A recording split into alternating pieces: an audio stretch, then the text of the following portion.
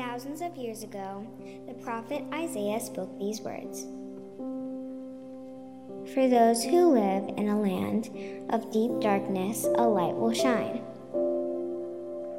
Then it happened, after 400 years of silence, a child was born and laid in a manger.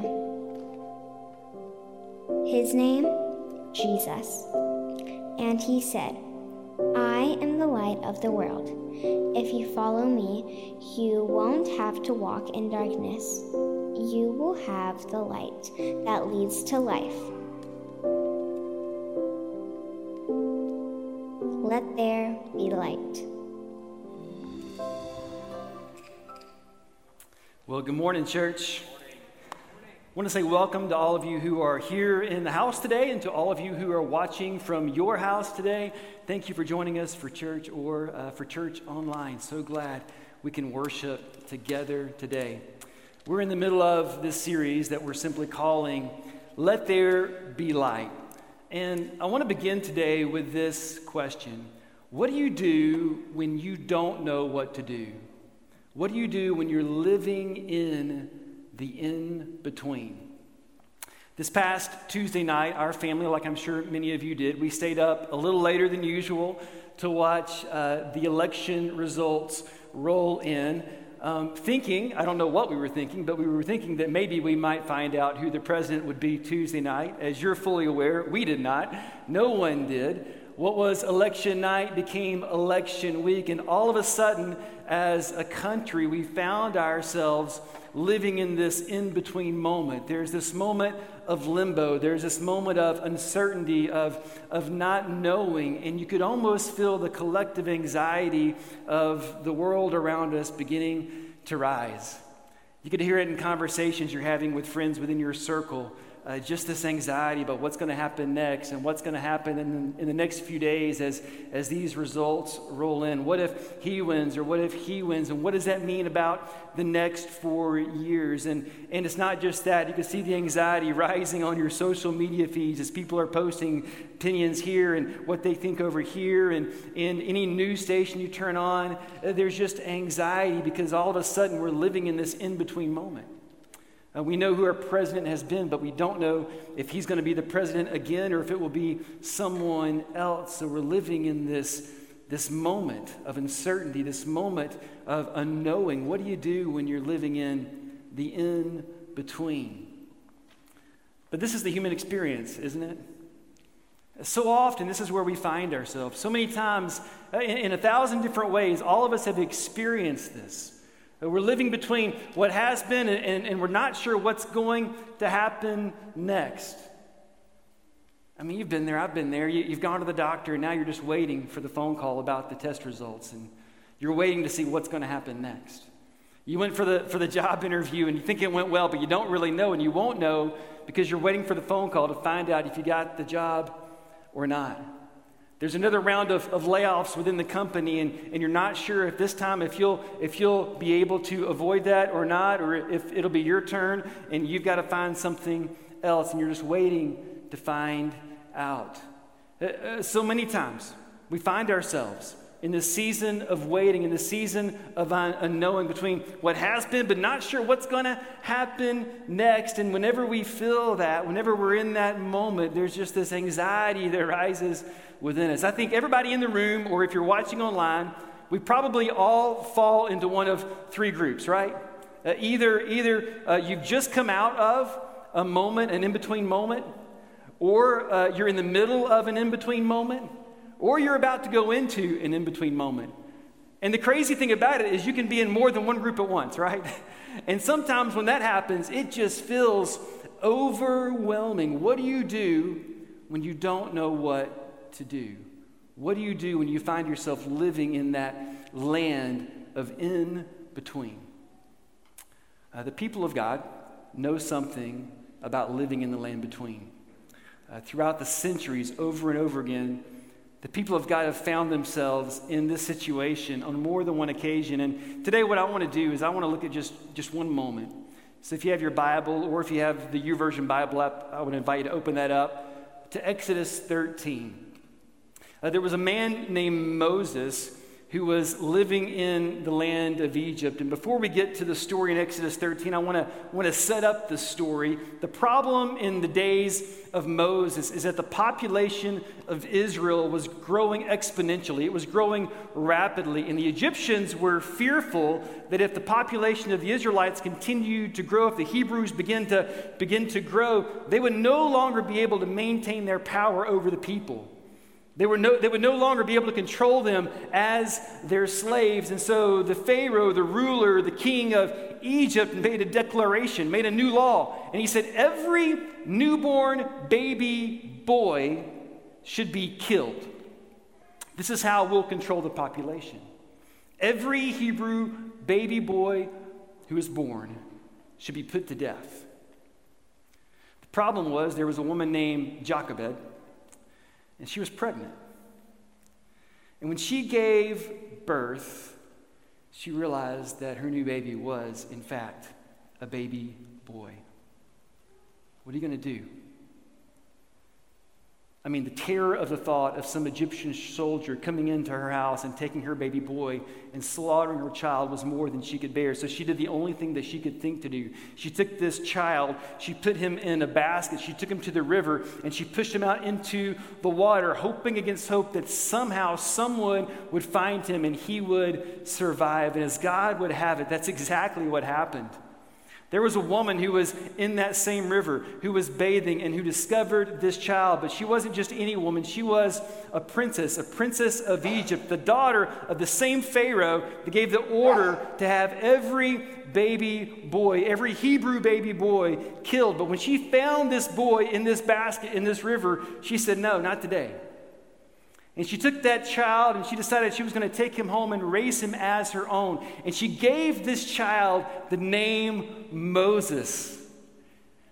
The name that literally means drawn from the water. So get this. His name literally means drawn out from the middle, from in between the riverbanks. This is the child's name, Moses.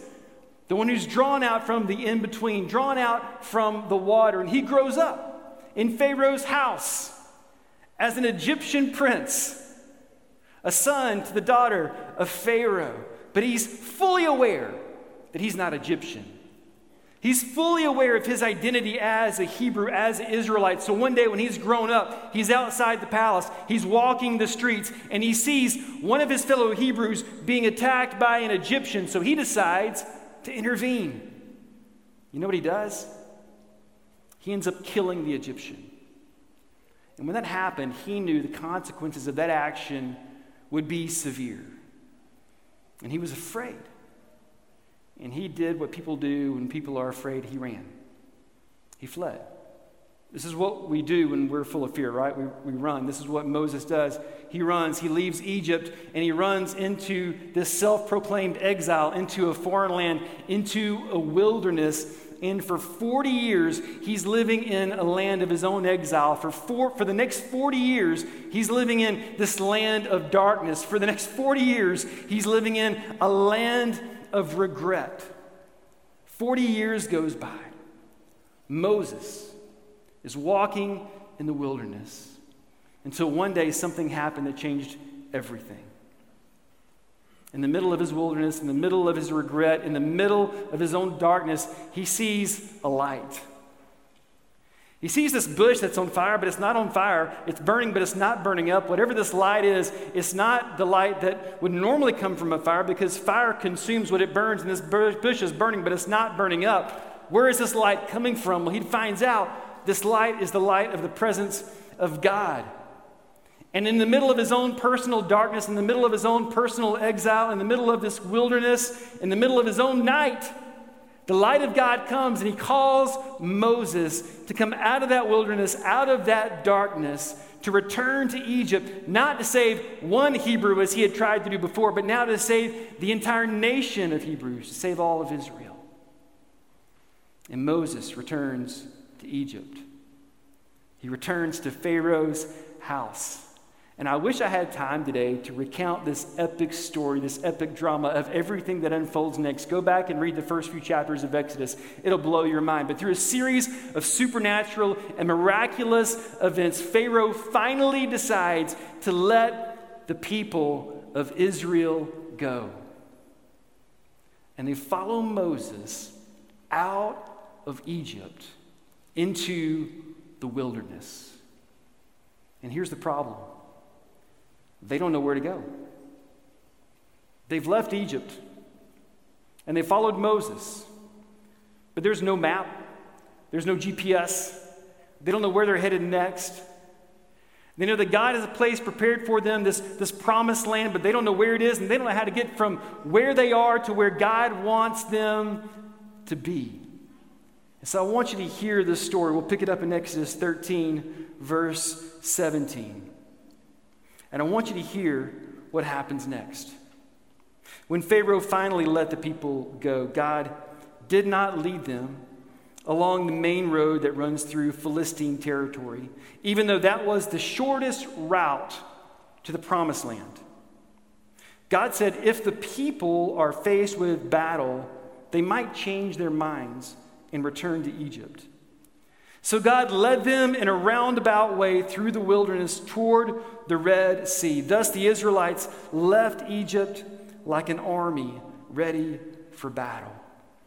Can you imagine what this moment must have been like for the people of Israel? They've experienced the supernatural deliverance of God. Now they find themselves free from bondage, free from slavery, free from the darkness of the land they were living in, but now they don't know what to do next. And God is concerned. God is concerned for his people that if they face adversity, they might give up on the plans of God, give up on the direction of God, give up on the designs of God, and return back to slavery in Egypt. Can you even imagine that? They've been slaves in Egypt for hundreds of years. Why in the world would they ever want to go back there? But yet this happens all the time, doesn't it? You ever seen this? You ever experienced this? People set free from bondage. People set free from addiction. People set free from their problems or their temptations or their sin or their struggles. Only whenever they face some kind of adversity or some kind of struggle in their life, they return back to where they were before, even though that's not where they want to be and that's not where God wants them to be. But they face some kind of adversity and it's more than they can bear, and they go right back to where they were before. You ever seen that? You ever done that? So God says, instead of taking them on the shortest route, because the shortest route from where they are to where God wants them to be in the promised land, it's going to be full of these Philistine camps of armies and soldiers. They're going to face adversity like they haven't seen before. They're not ready for that. So he's going to take them along an alternative route to get them from where they are to where he wants them to be. It's the long way around, but he's going to get them there. Maybe you're thinking, man, why is it taking so long for me to get from where I am to where I believe God wants me to be? Maybe it's because God has you on an alternative route. Maybe God's taking you the long way around because he knows if you face too much adversity too soon, you'll go back to where you were before. Their only hope is to keep following Moses, keep following God, keep trusting, keep believing that what God has before them is greater than anything that was ever behind them. So in verse 20, I want you to hear how God leads them from where they are to the promised land to where he wants them to be. The Israelites left Succoth and camped at Etham on the edge of the wilderness. The Lord went ahead of them. He guided them during the day with a pillar of cloud. And then get this. And he provided a night. He provided a light at night with a pillar of fire. And this allowed them to travel by day or by night. And the Lord did not remove the pillar of cloud or the pillar of fire from its place in front of the people. How will the people living in this in-between place, living in the land in between where they had been and where God wants them to be, between Egypt and the promised land, between their darkness and the hope of the light of the promised land of God, how will they get from where they are to where God wants them to be? The only way is to follow the light of the presence of God. The pillar of cloud by day and the pillar of fire by night. And as long as they walk in the light, As long as they follow the light of his presence, God will take them to where he wants them to be. How do you do this? How do you live in the in-between moments of life? What do you do when you don't know what to do? What do you do when you find yourself living in the in-between? I mean, so many of us are living right there today. I know that. So many of us are living between heartbreak and hope, between unmet expectations and maybe what will one day be, between a relationship that's completely falling apart and the hope that will either be restored or that a new relationship will be formed, between opportunities that fell through and new opportunities that are on the horizon. And right there, when you're living in the middle between the past of your sin and your shame and the hope of forgiveness and new beginnings, whatever the situation is, whenever you find yourself living in those in-between moments, what do? How do you live in those in-between moments in life? I think about all the times our family has been there. We've been there. I think about the times when we were waiting month after month after month to find out if one of our children had this life-altering illness. I think about the time when in a series of just a matter of weeks, we had like 2 pipes burst in our house, the transmission went out on our van, and then these huge medical bills rolled in, and it was just overwhelming. I think about the times when we felt like it was time to make a move, and we had to make a move, but we didn't know where we were going to live or where we were going to work or what was going to happen next. Now, I remember time after time, and all of us have these stories, right, where things were happening in our lives, in our world, and we didn't know what was going to happen next. And we were praying to God, begging God for help, for hope, for direction, for guidance, for open doors, for closed doors. God, would you show us, what do we do? Where do we go? What's going to happen next? And we pray over and over, God, if you're there, God, if you can hear. God, would you please show us what to do next? How to get through? What do we do? You're either in the middle of an in-between moment, you're coming out of one, you're about to head into one. All of us have experienced these, and this is the question that surrounds all of us. What do you do when you're living in the land between? You do the same thing Israel did. You do the same thing the people of God did in this moment. You walk in the light.